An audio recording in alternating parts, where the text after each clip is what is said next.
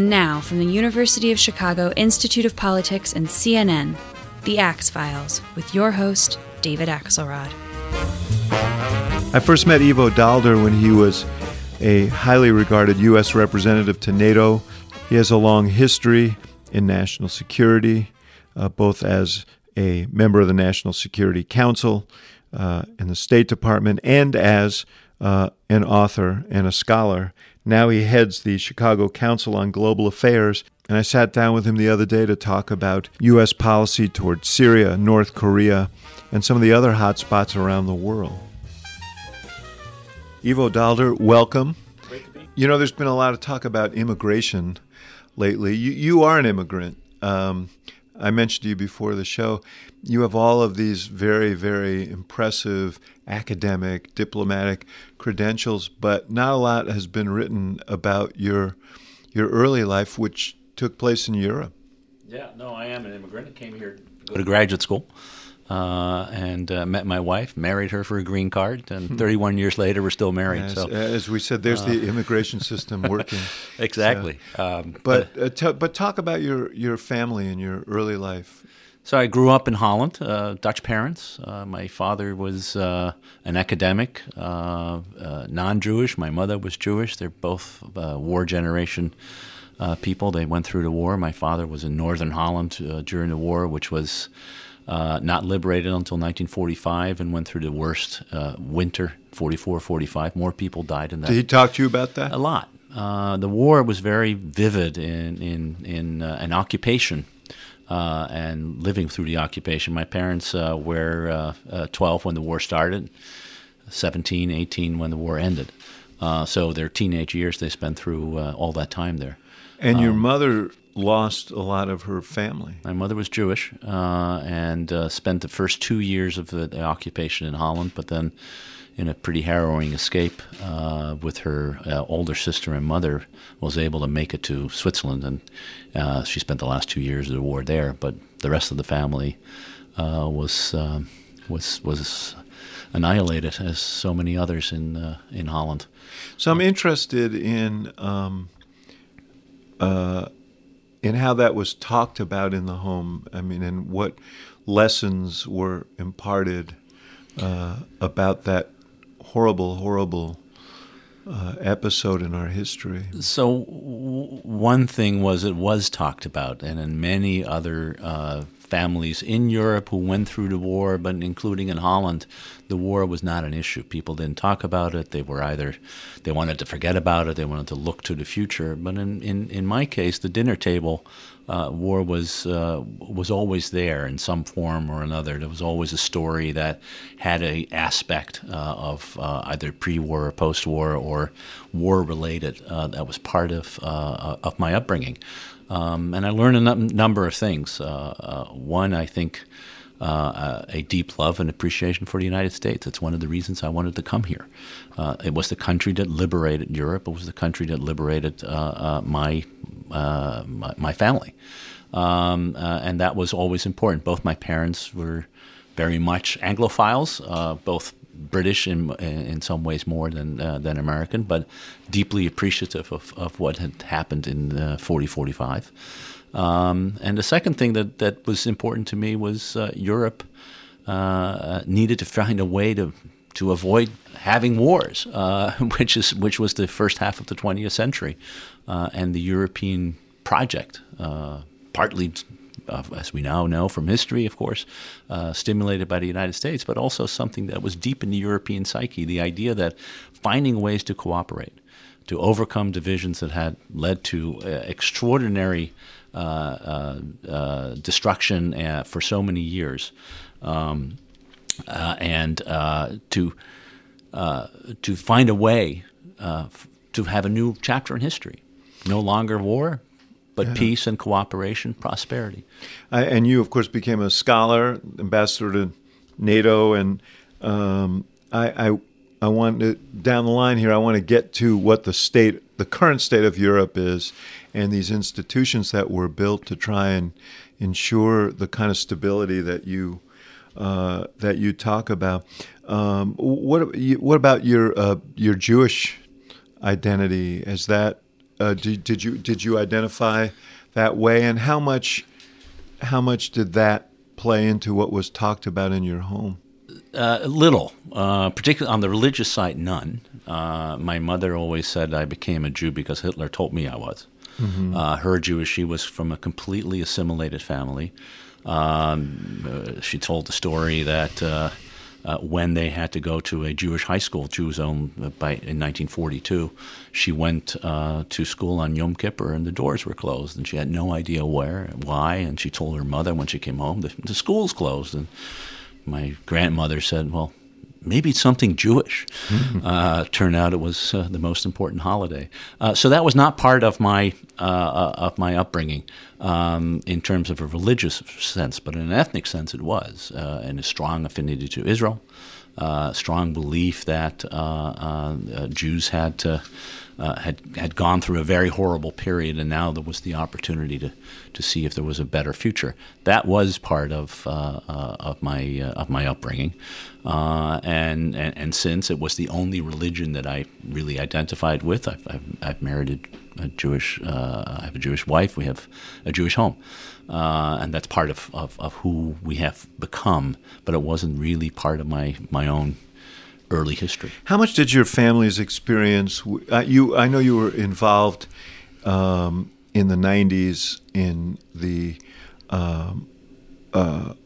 in Bosnia and some of the events there. How much did your family's experience with ethnic cleansing and the kind of horrific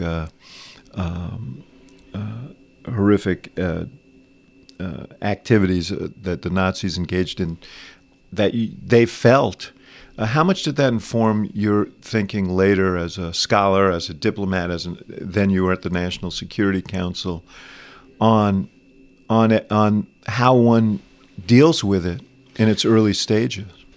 A lot, in many ways. I mean, there was this idea that something terrible actually can happen. So there is a deep pessimism when you read history. You know that things can really go bad. And of course, the Yugoslav War came at a time when things looked like they were moving in a direction that we hadn't seen ever before. The Cold War was over. The Soviet Union had collapsed. There was the big peace dividend was coming out. It was the idea that we were entering a completely new era. George Bush called it the New World Order. And here is this really early 19th or 20th century return to extraordinary conflict with concentration camps for the first time, again, since 1945 in Europe. And the idea that this should not stand, that something had to be done, and that the United States, as the most important country, could not stand by and let this happen, was very much part of my thinking, of my way of You were businesses. Covering the Europe desk at the NSC at the time. Yeah, I came to the NSC in August of 1995. In fact, my first day in the office was when the what was then called the Intelligence National Daily, the National Intelligence Daily, sort of the version of the presidential daily brief that non-important people like me right. Can see, had the pictures of Srebrenica, the extraordinary proof of a mass killing that had happened weeks before. That later, the next day, Madeleine Albright, as UN ambassador to the UN, showed to the UN and the world. So my initial day there was all about Bosnia and what was horrific. I wasn't part of, but I observed the change in American policy that happened as a result of it. There was this famous incident where Al Gore walked into the Oval Office to Bill Clinton and said, "My daughter asked me why it is that we're letting this happen." This was the day that the New York Times had a front page picture of a woman who had hung herself because she had lost her entire family. And at that point, with Dick Holbrooke and Tony Lake and other people, Madeleine Albright, decided to change policy and really to find a way to end that war.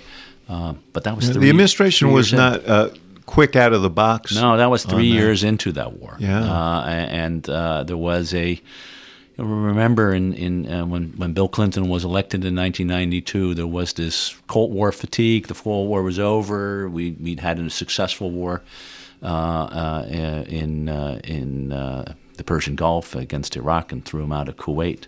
But Bill Clinton came in, which was quick and easy, relatively easy, and successful, right. in its attempt. And there was this idea that now we needed to focus like a laser beam, as Bill Clinton put it, on the economy, and rebuilt the economy. It's how we won the election. Against George Bush, and foreign policy was a diversion for many in the White House.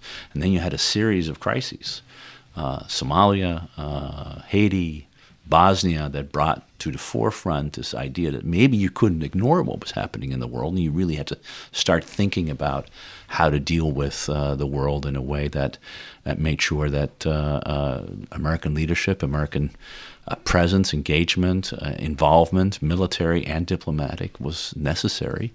Still, in fact, in some ways more now than it had been even during the Cold War.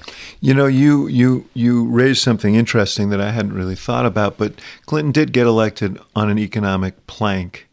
And so your boss, Tony Lake, the national security advisor, probably had a tough job because there was a focus on domestic issues, and he had to go in and persuade the president on not just the substance and the humanitarian need, but also the politics of this and what it would mean not to act.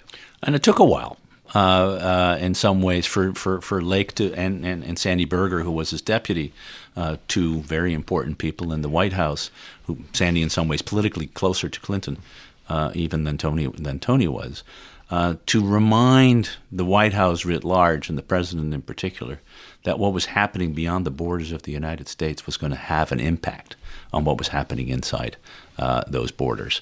Politically, in the end, if you wanted to be reelected in 1996, you couldn't have had a war like Bosnia continuing on the forefront of the television screens. But also, factually, for the United States to succeed in the world, it needs to be engaged abroad. It doesn't have the luxury, as frankly every other country has, to ignore what's happening in the world, and only to focus on what's happening here, because the world looks to the United States to be there. It's an interesting concept. I'm not sure that it's the prevailing theory in the White House today.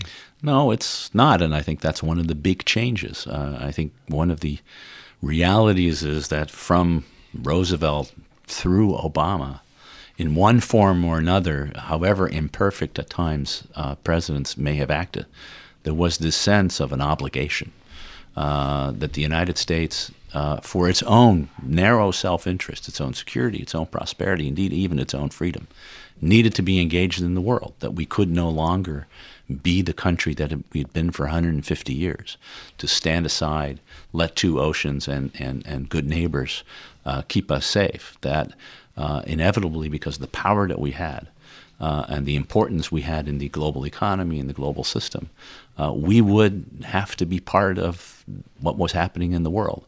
And every president, in one form or another, accommodated himself, either came into office knowing that was the case. Richard Nixon, Dwight Eisenhower during the Cold War was a little easier, John F. Kennedy, or learned it, like I think Bill Clinton did, and in some ways George Bush did, George W. Bush, who also was elected thinking that he could focus on what was happening at home, but had the rude wake-up call of 9/11.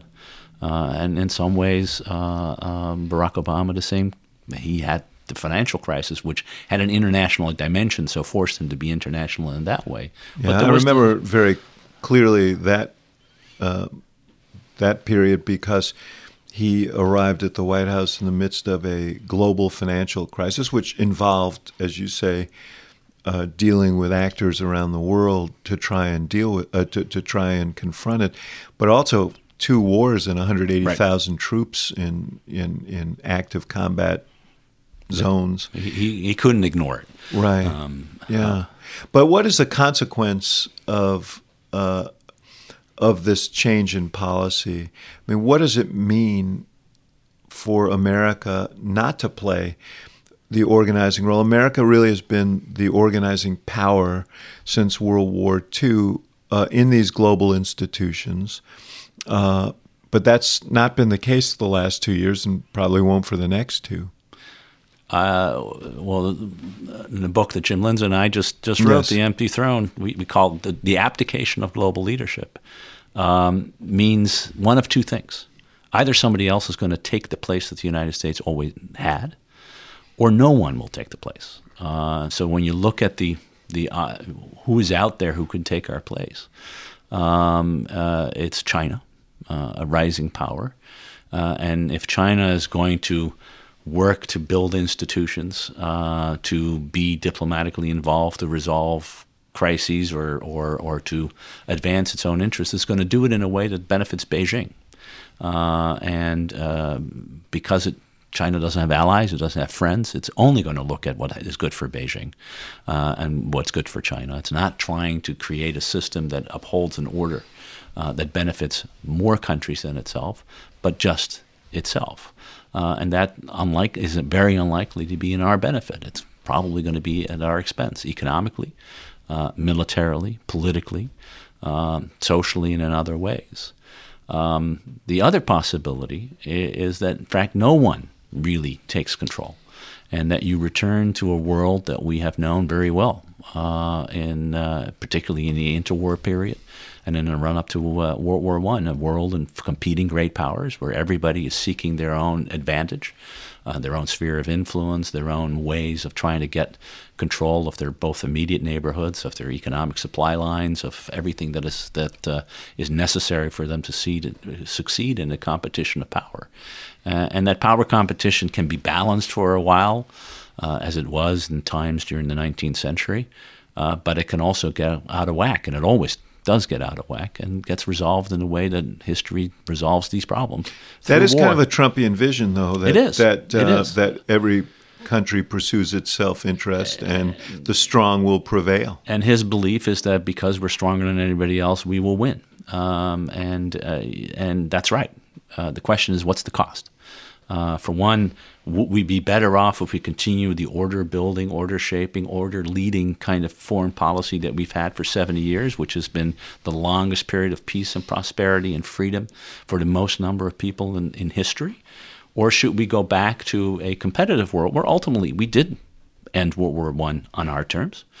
We did win World War II. But the cost of doing so were extraordinary. And now we live in an age of nuclear weapons, which we've never done before, and had no wars in which nuclear weapons were possessed by more than one country. We live in an age of cyber and space capabilities that are far more frightening and far more destructive than anything we've seen in the past. So are we really sure that we can win that competition?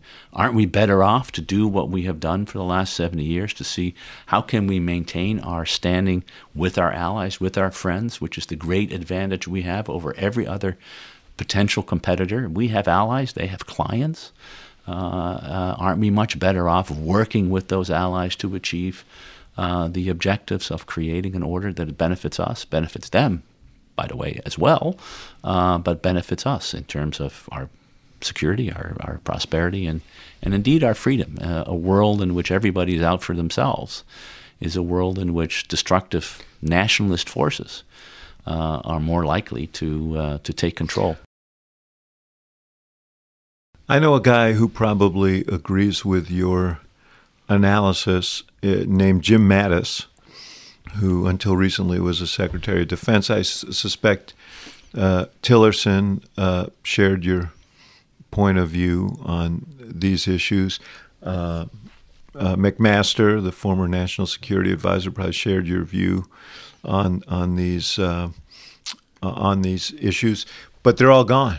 They're all gone, and they all failed in forcing Trump back into the more traditional pattern of foreign policy. You know, we had this idea early on in 2017, throughout 2017, really, that because you had these generals and these grown-up people surrounding the president, including I include John Kelly and Gary Cohn, who was the National Economic Advisor, and people like that, that somehow they would be able to guide Trump back into a way of dealing with the world that was more known, more traditional, more along the lines of where they were. And one by one, they either resigned.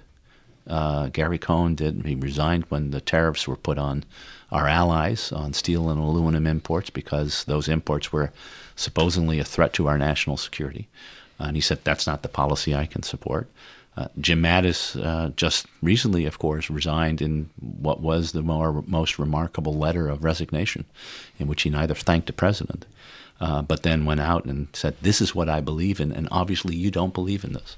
And what he believed in was allies and partners and working together with other countries.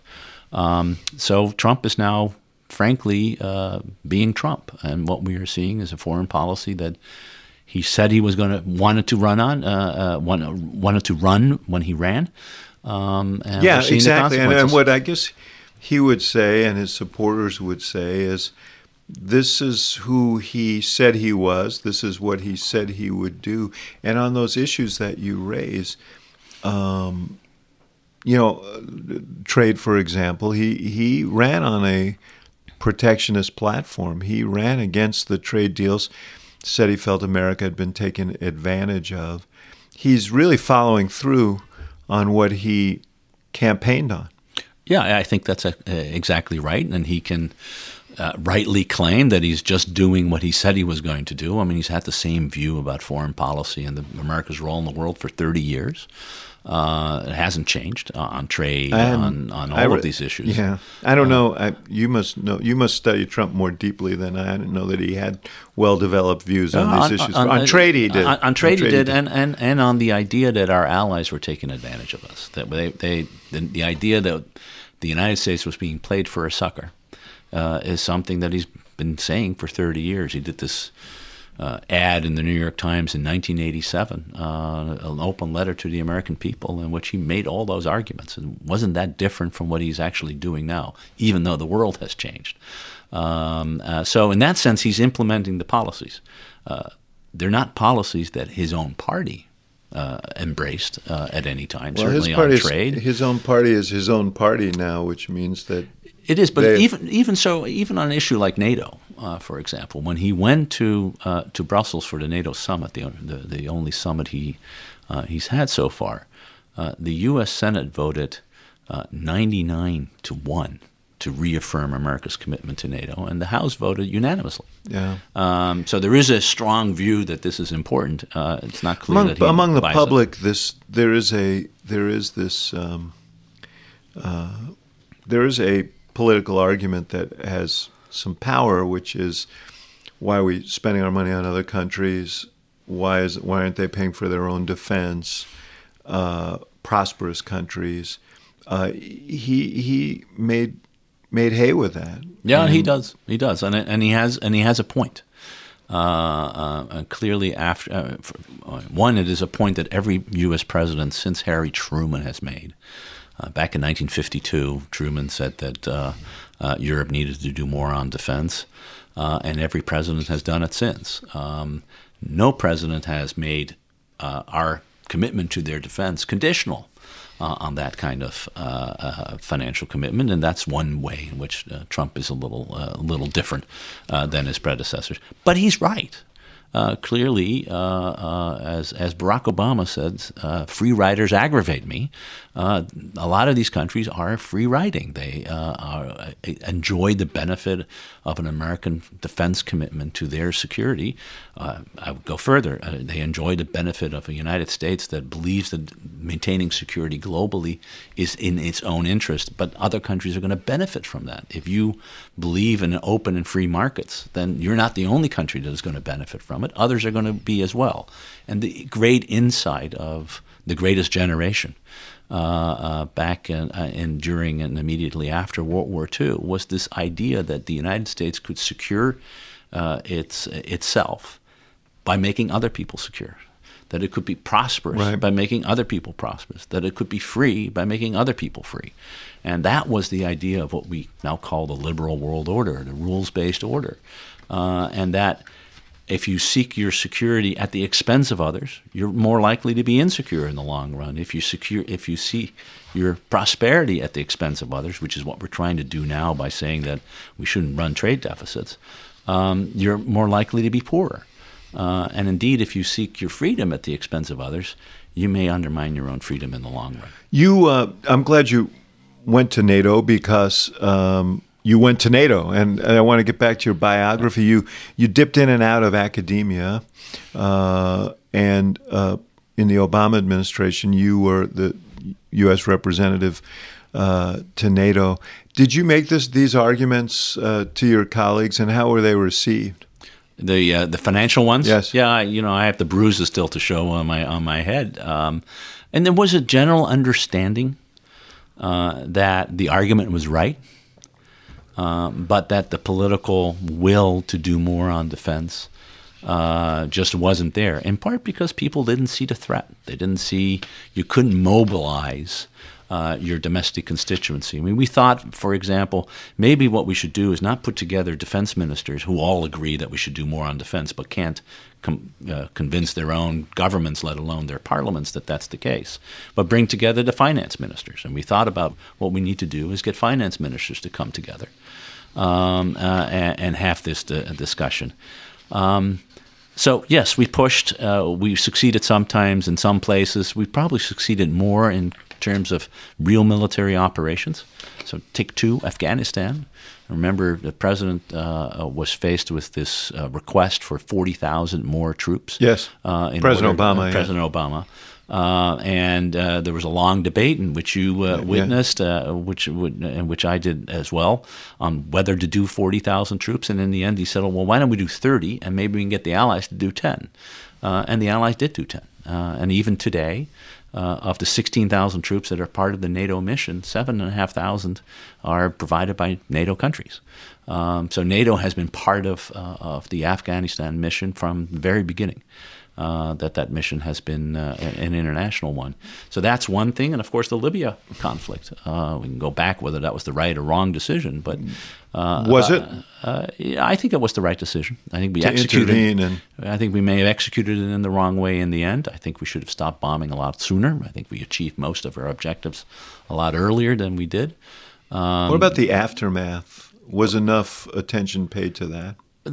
Not enough, given what happened afterwards. I think there was a presumption in Washington that the Europeans would provide. This was a war that really had started at the urging of the French and the British. That President Obama was reluctant to join, but then said, if we are going to do it, we're going to help you to succeed. The idea was we will enable you to execute the mission. 95% of the bombs were dropped by European countries, not by the United States.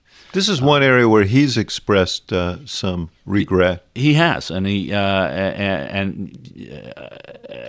said that we should have done more. We should have done more on the planning and post-war, and we, the United States, dropped the ball.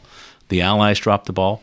I'm more skeptical. I'll be honest. I'm not sure that having owned post-war Libya would have been such a great idea. We haven't had a great record. You've written a lot about this, and this is really a big question. And he used to say, President Obama, the lesson that he derived from Iraq and that whole experience was don't, and Colin Powell used to talk about this, don't get in unless you know how you're going to get out. Exactly. But this also is one of the things that animates this frustration that Trump has tapped into. We've been now 17 years in Afghanistan, and these wars seem endless, and people are weary. And I think that's exactly where we are. One of the reasons there's this sense that Americans want to retrench from the world is because we've had 18 years of war, none of them particularly successful. And I do think the time has come for all of us to sit down and say, what is it that we can do with military force? What is it we can do with the diplomatic and other instruments in these kinds of countries? And I think President Obama came into office pretty reluctant, and I think over 8 years reaffirmed the idea that we as a country have the capacity, both in terms of our willingness and of using the resources we have, but also even the capacity to change the internal dynamics in other countries is limited. We probably can't. And therefore, a mission that has that as the only way to succeed is probably not a mission that is worthwhile. That clearly, I think, was his thinking on Syria. In some ways, it was the thinking on Libya, which ran out of hand. And I think it is one of the big lessons that we're learning. We're better off at ending wars than building peace. And so even if you look at another conflict I was involved in the 1990s in Bosnia, we ended the war in Bosnia. But we're still nowhere on building the real peace. Now, there's no fighting, nobody's being killed, there are no concentration camps, there's no ethnic cleansing, and it is far preferable than the alternative. And I think it's a good thing. In Kosovo, same thing. By the way, we still have troops in Kosovo, even today, to make sure that the fighting doesn't restart. But the idea that you then can move to the next level and really start rebuilding these societies in our image, I think that is a lesson we should now have learned over 25 years, is something that we're just not very good at. And even if we had the will to engage in it. It's a huge debate. And, it's interesting. Senator McCain obviously was a big proponent of America's capacity to do just that. Yep. Senator Graham was as well. But now is... And I think we're having this debate over Syria right now, this idea that somehow if we stay with 2,000 more troops and we stay a little longer, that things will get better. And I do think it is healthy for us as a nation to start debating all of those questions. And if there is one salutary impact of the strange decision-making process that Donald Trump employs in the White House, is that he's actually starting to have those questions be asked. On Syria. You agree with him on the fundamental issue of whether we should be in Syria or not? I think the fundamental question of whether we have the capacity to achieve the objectives we set for ourselves is real. I don't think we have the willingness. I'm not even sure we have the capability to forge a peace on our terms in Syria. I do think we have the capacity, military and otherwise, to go after ISIS. But once you have achieved that, then what? How long do you need to stay? How long is our commitment? These are fundamental questions that presidents must answer them for themselves, and the nation should debate. And I think the debate has shifted too far in the direction of the McCain, Lindsey Graham, and frankly, the military, the generals' point of view, which is that staying a little longer, using a little bit more force, and being willing to do just a little bit more will allow us to succeed. When in fact, I think 18 years in Afghanistan, when the situation today, in some ways, is no better than it was when we founded in 2008, and in many ways no better than in 2004 or 2005, you're asking yourself, what is it that we're trying to do here? And that debate isn't happening in Washington. You're making in some ways the Trump argument. I'm making an argument that we need to have a serious debate about how to think about this. And if Trump is the one who starts that, all the better. What I would like him to do is to have that debate internally with his advisors, and then come out with an agreed strategy, rather than tweeting, "This is what I'm going to do," and then they figure out what the strategy is afterwards.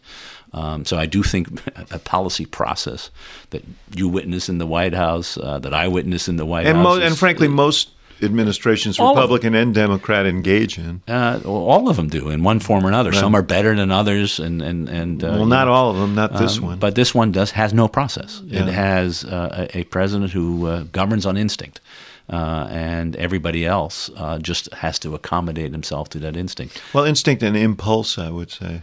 Well, instinct in the sense that, he thought we shouldn't be there and therefore let's just go. Mm-hmm. And then the impulse is the decision to say, well, today I'm waking up and I've decided this is what we're going to do. So Iraq, there are a couple of lingering debates. We talked about one of them relative to Libya. But the decision, and I think you were at NATO at the time, to withdraw all the troops from Iraq has been one that's been relitigated many times, and you hear it from Senator Graham and others. Right. Talk to me about that. You must have been part of those discussions, or at least certainly you were the one who had to explain them Well, there was a very small NATO training mission in Iraq, which had to be withdrawn when we withdrew. But the really fundamental debate was taking place in Washington and in Baghdad, not in Brussels. So I was more an observer of that debate. I was part in the transition between the election of Barack Obama and his inauguration. I was part of the team that did the transition for the National Security Council, and we had intensive conversations at that time because we, the U.S., were negotiating with the Iraqis on a status of forces agreement, which, signed in December of 2008, ended America's military presence in Iraq by the end of 2011. That was a decision and a treaty and an agreement negotiated by the Bush administration and signed by the Bush administration. Everybody kind of winks and nods on that one. Well, they all say, well, yeah, but we should have just stayed. Mm-hmm. And it is true that some of the people who were negotiating that agreement thought that, let's do 3 years and we'll revisit it later. But others didn't, including Doug Lute, who was the Iraq war czar in the Bush administration and stayed on. Then worked at the NSC. And the NSC, and was my successor actually at NATO as U.S. ambassador, who believed that this was the right move. The question I have is... what the argument is? If these troops had stayed, 25,000 troops... Or 5,000 you hear, or 10,000. Or ISIS, we would not have seen the resurgence of... I think the resurgence of ISIS would have been slower, and it might not have happened. I think there's some truth to that. Would we have fundamentally altered the course of history? I'm not so sure. I mean, the reality is that Iraq is a wholly owned subsidiary of Iran. That is the big geopolitical consequence of the war that we started in 2003, and that's what really mattered. Yes, ISIS was a threat. It might not have emerged in the same way. It probably would, but it would have emerged in Syria in some way or another. And this idea that somehow a little bit of troops, and this is what Colin Powell used to say, I get really weary when people start saying a little bit more bombing and we'll be fine. I think it's a lesson we can learn from the post-war period. We can learn it from our interventions in Europe, in Bosnia. There are some things we can do, but there are other things we can't. And the idea that somehow a long-term military commitment will somehow magically work.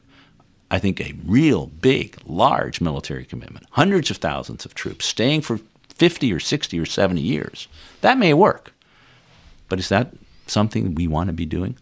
That may be true when you win World War II, and when your enemies are Germany and Japan. I'm not sure it's what you want to do in a place like Afghanistan, Iraq, or Syria. How about the decisions on Syria? I mean, based on what you've said, you have grave doubts about interventions that have no end point to them or end strategy to them. What could or should have been done in Syria that wasn't done? Well, I do think the red line was a problem. Not because President Obama said he would. When he said he would not tolerate the use of chemical weapons. And I think when a president of the United States makes a strong commitment like that, he needs to follow through. I think if he had tied the threat of the use of force directly to the removal of chemical weapons from Syria, which is in fact what happened in the end, we would have had a textbook example of coercive diplomacy, of using the threat of force to get a diplomatic end. And in some ways, that's where we stumbled into. But I think president's words are important. I think we're finding this right now. When the president of the United States says one thing and the administration does another thing, countries around the world say, well, I don't know who I can trust. I don't know who I can live with. So the president's word is important. The basic animating force of President Obama was the idea that unless I know how this ends, right, I'm not willing to get in, I think was the right choice. And I think we learned in places like Somalia, in places like even the Balkans and certainly in Iraq, that getting a little bit pregnant is not really an option. You either in which case you get pulled all the way, or you maybe shouldn't get involved. And I think the idea that a little bit of arming of some people here and a little bit of no-fly zone there would sort of fundamentally change the course of the Syrian conflict, I don't buy. A larger question is whether, particularly the red line and the overt unwillingness to really get involved militarily, open up the door to the Russians to get involved. And I do think that countering Russian influence anywhere outside of Russia is something that is very important to us. That's why I have a strong belief that we should have done more in the Ukraine, as it is countering more to counter the Chinese in East Asia is important, because these are countries that can actually fundamentally affect our real existential interests. And I think focusing on those threats and building strong coalitions with our allies to countering those threats is something that's very important, and we haven't always succeeded in that. As we talk about the Middle East, we had this major event, and we've had a series that you've written about events that all lead to MBS in Saudi Arabia, and the assassination of Khashoggi, the journalist, but also other activities that he has been involved in, and all apparently with the assent of the U.S. What is the impact of that?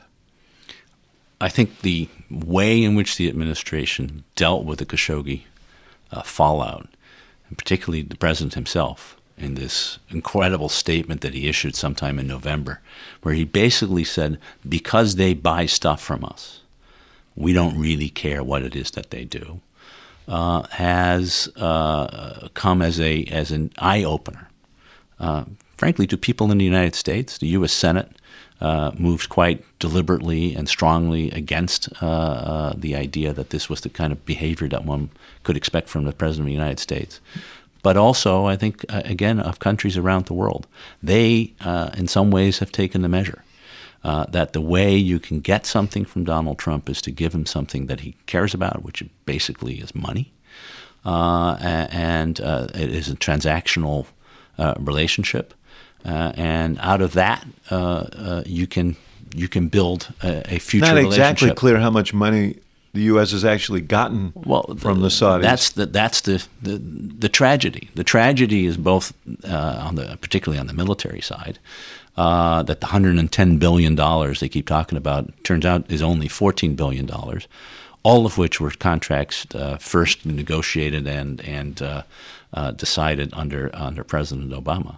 But more importantly, the idea that there somehow is an alternative, that the Saudis can go and start buying Russian weapons or Chinese weapons. Well, they can't, because those weapons pilots need to be trained, and the munitions need to work, and they need to be kept in good order. You can't just take the U.S. Air Force, which is what, in many ways, the Saudis have, with the largest F-15 purchaser aside from Israel and the United States, and say, okay, we're going to get MiGs, and now we're going to do that, and hope that you're as effective. But your original point is the right one, which is that the amorality of saying we are not going to interpose ourselves. So there is no U.S. position on assassinations or some of the other abuses that we've seen on human rights. That as long as we can make the transaction, we're fine. And I do think that as you look at some of the autocrats around the world, some of the bad actors around the world, there is a sense that they feel empowered, that they're green-lighted to abuse their own citizens and do the kinds of things that the U.S. was in the past the first to stand up and object to. Yeah, no, I think you can debate the question about the degree to which American opposition and support for human rights and opposition to this kind of behavior affected the calculations of countries. I actually think it probably did a hell of a lot more than people realize. But even we can also debate. We can also debate whether we've been as consistent in exactly. executing that. So it's not like before Trump everything was hunky dory and the world was only listening to the United States, and we were very consistent on that, and it was hugely effective. But there's little doubt that by abandoning that kind of posture, not even saying anything about the horrific nature of what happened, have no consequences to these actions. It wasn't a question of whether we should blow up the alliance with Saudi Arabia. There is more than embrace and total acceptance and blowing up a relationship that you can do. I think George H.W. Bush showed that with China after the Tiananmen Square, where there was a public condemnation, but quietly there was a way to try to figure out means to work together. Bill Clinton ran on the idea that we're not going to deal with the butchers of Beijing, and Beijing was brought into the WTO under Bill Clinton's leadership.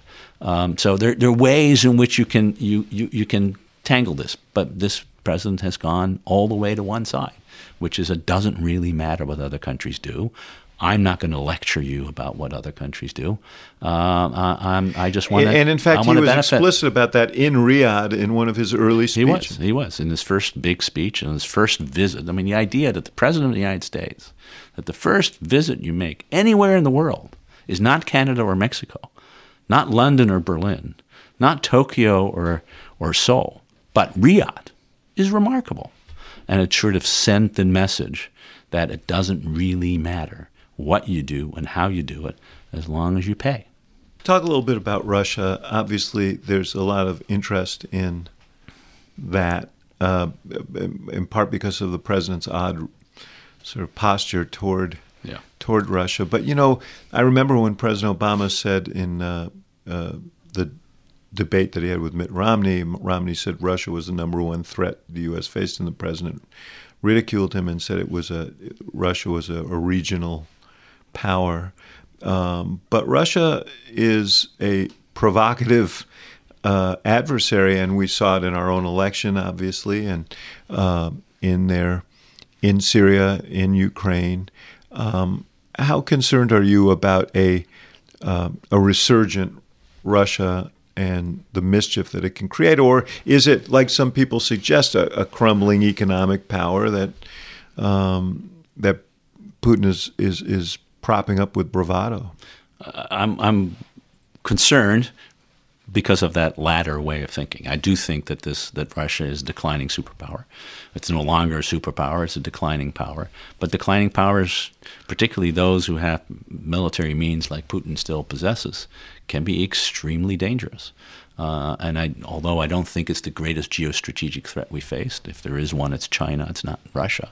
But I do think it's a very serious competitor of the United States whose goal it is to weaken our power. And it's going to try to do that through a very old-fashioned way, which is to divide us internally and to divide us from our allies. And it's been Russian policy, Soviet policy for decades to try to find weak spots in our alignments within our alliances to undermine those.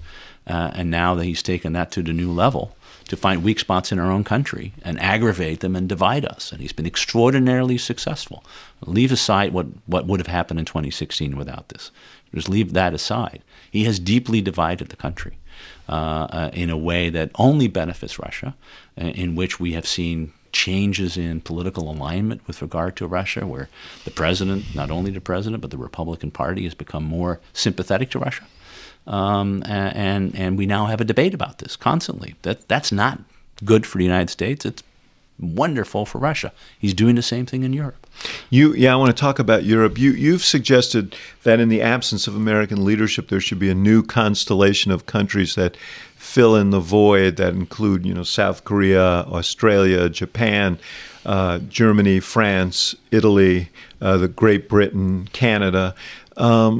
But Europe itself is enmeshed in all kinds of political turmoil. You've got the Brexit situation in Britain. Macron seems to be in really deep trouble in in France. Merkel is leaving, and it's not clear what follows her. In Germany, Italy is in the thrall of right-wing politics. So, where is the ballast that you suggest? The ballast at the moment, it's not in Europe for all the reasons that you lay out. I think the United Kingdom has taken a holiday from history for the last 3 years by being completely and totally consumed with trying to figure out its relationship with Europe. At the expense of Britain, frankly, of Europe and everybody else. Holiday from history, I like that. I'm going to have to steal that. Unfortunately, this is where we're at. I think Merkel is beyond the end of her tenure. She just doesn't have the energy and the political ballast to support her. So a new political alignment and a new way will be found. I actually think I'm pretty optimistic on that. I think the Greens are the most, right now, the most supportive internationalist party and on the rise. The CDU is still reasonably strong, so there's a future there. Macron who was the hope of the great liberal hope for so many, has proven that he was a little far forward on his skis, as Colin Powell once said. Yeah, he's deep into a drift right now. And he's, well, I don't know, and the danger is it's not clear how he gets out of it and where his salvation is. He has very little people to hang on and support. So he's in trouble, and foreign policy is not going to be the way to get him out of it. I mean, a lot of the stuff what you see in many of these instances, certainly in Britain, in France, in Italy, is a class-based kind of revolt against the economic elites, and you see some of that in the Trump. It's the same phenomenon. I do think that if there is one area that the national security community needs to look at, is this question of intervention and whether that's the best way to think about how we deal with countries that are problematical, whether it's humanitarian or terrorism or other consequences that we just talked about. The other one is the economic one. I mean, globalization has been extraordinarily beneficial for an extraordinary number of people. More people have escaped poverty in the past 25 years than at any point in history. Nick Kristof had a nice piece the other day in the New York Times about 2018 being yet another great year in which so many good things happened to individuals. But that's the macro sense. On a micro level, there are winners and losers in this game. And our political system and our economic system and maybe our capitalist system hasn't been very good at figuring out how to make sure that those who are not immediately benefiting from globalization, from technological change, can still be part and parcel of that system. Yeah, and I think there's a cultural overlay here as well. I mean, my view is that technology has churned so rapidly and has turbocharged globalization, turbocharged economic change. And if you're on the right side of the divide and you can take advantage of these changes, there's enormous opportunity. But if you're on the other side of the divide and you're disrupted, then you have a completely different view. And then the way we communicate has allowed us to kind of silo ourselves into these communities, and including communities of grievance, that only fan some of this discontent. So these are challenging times for democracy and capitalism. Yeah, no, they are. They're very big issues, and the natural tendency politically is to, because it's a short-term kind of activity, is to turn inward and to focus immediately on what is happening in your own country, and to mobilize political support through nationalism, through saying we're better than the others, and to use the old-fashioned way of mobilizing political support at times of crisis by finding an enemy, by either internal or external. And populism on the left and the right is using that means of differentiation. And so it is, in a very fundamental way, sort of attacking the core essence of what post-1945 West looked like, which was the idea that rather than looking at your neighbor as an enemy, is to look at your neighbor as a partner, as someone you cooperate with, you work together with, you find ways to. But as you point out, if people feel like they are not benefiting from this, then there's going to be discontent. It seems to me there's pressure on both governments and on the economic elites to Absolutely. recognize this and find ways to broaden these circles of opportunity, or you're courting more yellow jacket revolts like the one we saw in France. You're fueling the kind of energies that elected a Donald Trump. Or led to Brexit. Exactly. I think this is a whole of society effort. It needs to start at educational institutions about how you educate people to be adaptive to change and this rapid technological change that you were talking about. It has to involve civil society and a whole variety of groups that can deal with the consequences of rapid change for those, particularly those who are not necessarily benefiting immediately, and it has to happen at the political and at the corporate level. And there's a change happening on the corporate level. The idea that just thinking about the bottom line and shareholders' immediate interest as the only thing that matters, an idea that comes out of the University of Chicago and Milton Friedman, is starting to say, no, maybe we have other obligations. We have social obligations. We have climate and sustainability obligations. And that we should think about what we do not just in terms of the bottom line, but in a larger context. We cannot succeed unless there is a workforce that allows us to succeed. So what do we do on the educational side? So there is a public-private need of collaboration that's quite different from what we've seen in the last 30 or so years. You said earlier that you don't want to get into a situation where you have to send in large numbers of troops for, because you might have to be there for 50 or 60 years. We've been in Korea that long. Yep. What's your assessment of where we are now relative to North Korea after the president's bromance with Kim Jong-un? Well, the good news is we didn't have a war, and when we were entering 2018 a year ago, it looked like that's where we were heading, right? Given the rhetoric, on both sides, when we were trading who had the bigger nuclear button and fire and fury and everything like that, and that's a good thing. But the situation we find ourselves in is frankly unchanged from the situation it was when we were shooting verbal rockets at each other. And in some ways, if there's a side that is winning in some ways, it's the North Koreans. Yeah, it was orthodoxy, and not orthodoxy doesn't make it right. That there are certain things that North Korea wanted. One was respectability, being treated as a legitimate actor on the global stage. They got that. Another was for American military exercises to stop with South Korea in that region. They got that. I'm trying to figure out what America got. No war for now is one, but it seems like a lot was given away for very little. Yeah, in fact, the one thing we got so far is a freeze on missile and nuclear testing by the North Koreans, and that was the North Korean proposal. Let's do a freeze for a freeze, which and the it's Russians... not clear whether they needed to do more testing. Well, they probably seem to have achieved quite a bit in the year before that. They certainly have a huge nuclear capability, and there is a debate, at least in the public sphere. I don't know what it is in the intelligence sphere, about whether they now have the capacity to actually launch a nuclear weapon against the United States territory, but they're darn close.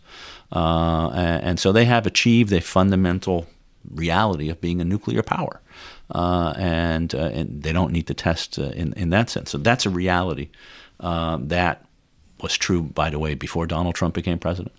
A lot of presidents have been confounded by the North Koreans. This is a difficult issue. He's planning on meeting, apparently, with Kim Jong-un again. Is that advisable? Well, if we knew what it is that he was trying to achieve, and what the roadmap is. But what he has now done is he has made it clear to the North Koreans that there is no one in his administration who can speak for him to the North Koreans, and that the only negotiating path is a path that runs through Donald Trump. And that's a dangerous thing, because Donald Trump can't be negotiating every agreement with everybody, and he certainly doesn't have the process that allows you to get to that point. Normally, one of the reasons presidents don't meet until the very end to solve the fundamental issues is because you want to know where the problems lie, what the issues are that need to be resolved, to get as much of the agreement done before you get Generally, to that point. you know what's going to happen in those meetings because all the work has been done. All the work except maybe one or two issues. And then you know that and maybe only the leaders can bring that one or two issue home. But in this case, we started off with a presidential leader meeting.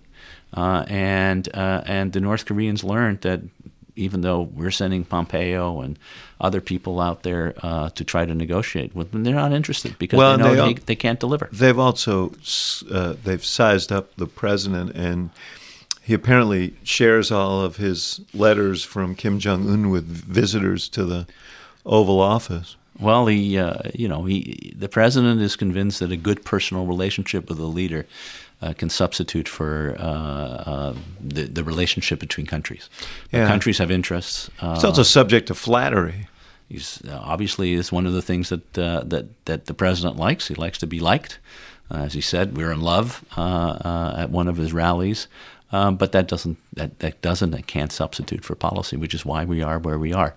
A country, North Korea, that still has significant nuclear weapons, missile capabilities, that is slowly but surely being brought back in the world. He has another meeting in Beijing with Xi Jinping, not a fourth time that they have met since the beginning of last year. There's a stronger relationship between the South Korean president and the North Korean leader. And we have a president of the United States who says that he looks forward to having another meeting. And a national security advisor says that the only way to resolve the differences that we have is at the leader level. So now we know there's nothing going to happen until leaders meet. And we know when this leader meets, it's not clear where we're going to end up. It's not a good situation. So what is project forward for 2 years? It could be 8 or 6 more years. But where is America going to be in 2021 relative to where it was in 2017? The most important way to think about it is that in 2017, what happened in the world, that all actors in the world had to think about what Washington was going to think or do about what they were about to embark on, whether it was a trade negotiation or a negotiation on climate change or using military force or having a coup. The United States was a major, major presence in the mind of global leaders. It mattered what the U.S. thought, did, or didn't do. I'm not clear that in 2021 the world's leaders will still be thinking about what the United States because the vacuum will be filled. Because the vacuum, it'd be filled or it's just there. So if you look at trade negotiations, there are at the moment about 100 different trade negotiations going on, and the United States is party to one. Mm-hmm. Other countries are now negotiating trade agreement. The TPP, which President Obama finished in 2016, multilateral trade with the Asian and Pacific countries. We walked away. The first thing he did, President Trump, in 2017. It is now going into force among the 11 that remained. We have an agreement between the European Union and Canada, the European Union and Japan.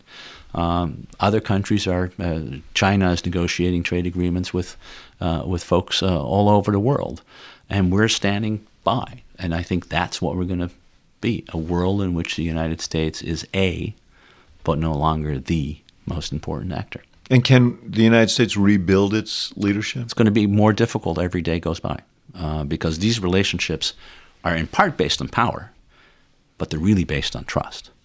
You don't, alliance relationships and relationships with friends are based on the idea that someone's word matters, that when they say we will do X, that X will happen. And that trust is broken in a very fundamental way. And just as in a marriage where trust has been broken, it's very hard to put it back together. It's not impossible, but it's very hard. So in this case, I don't see a lot of European countries or Asian friends or countries around the world believing that America's word is still important. And so rebuilding that will take time and a lot of effort. And I think that whoever is president next, whether a Democrat or Republican, that is goal and must be goal number one. How do you reestablish trust as a means to leadership around the world? Ivo Daalder, good to be with you. You do wonderful work at the council here, great institution in Chicago, and it's good to have you. Great. Thanks, David. Enjoyed the conversation. Thank you for listening to The Axe Files, part of the CNN Podcast Network. For more episodes of The Axe Files, visit axefilespodcast.com and subscribe on Apple Podcasts, Stitcher, or your favorite podcast app. For more programming from the University of Chicago Institute of Politics, visit politics.uchicago.edu.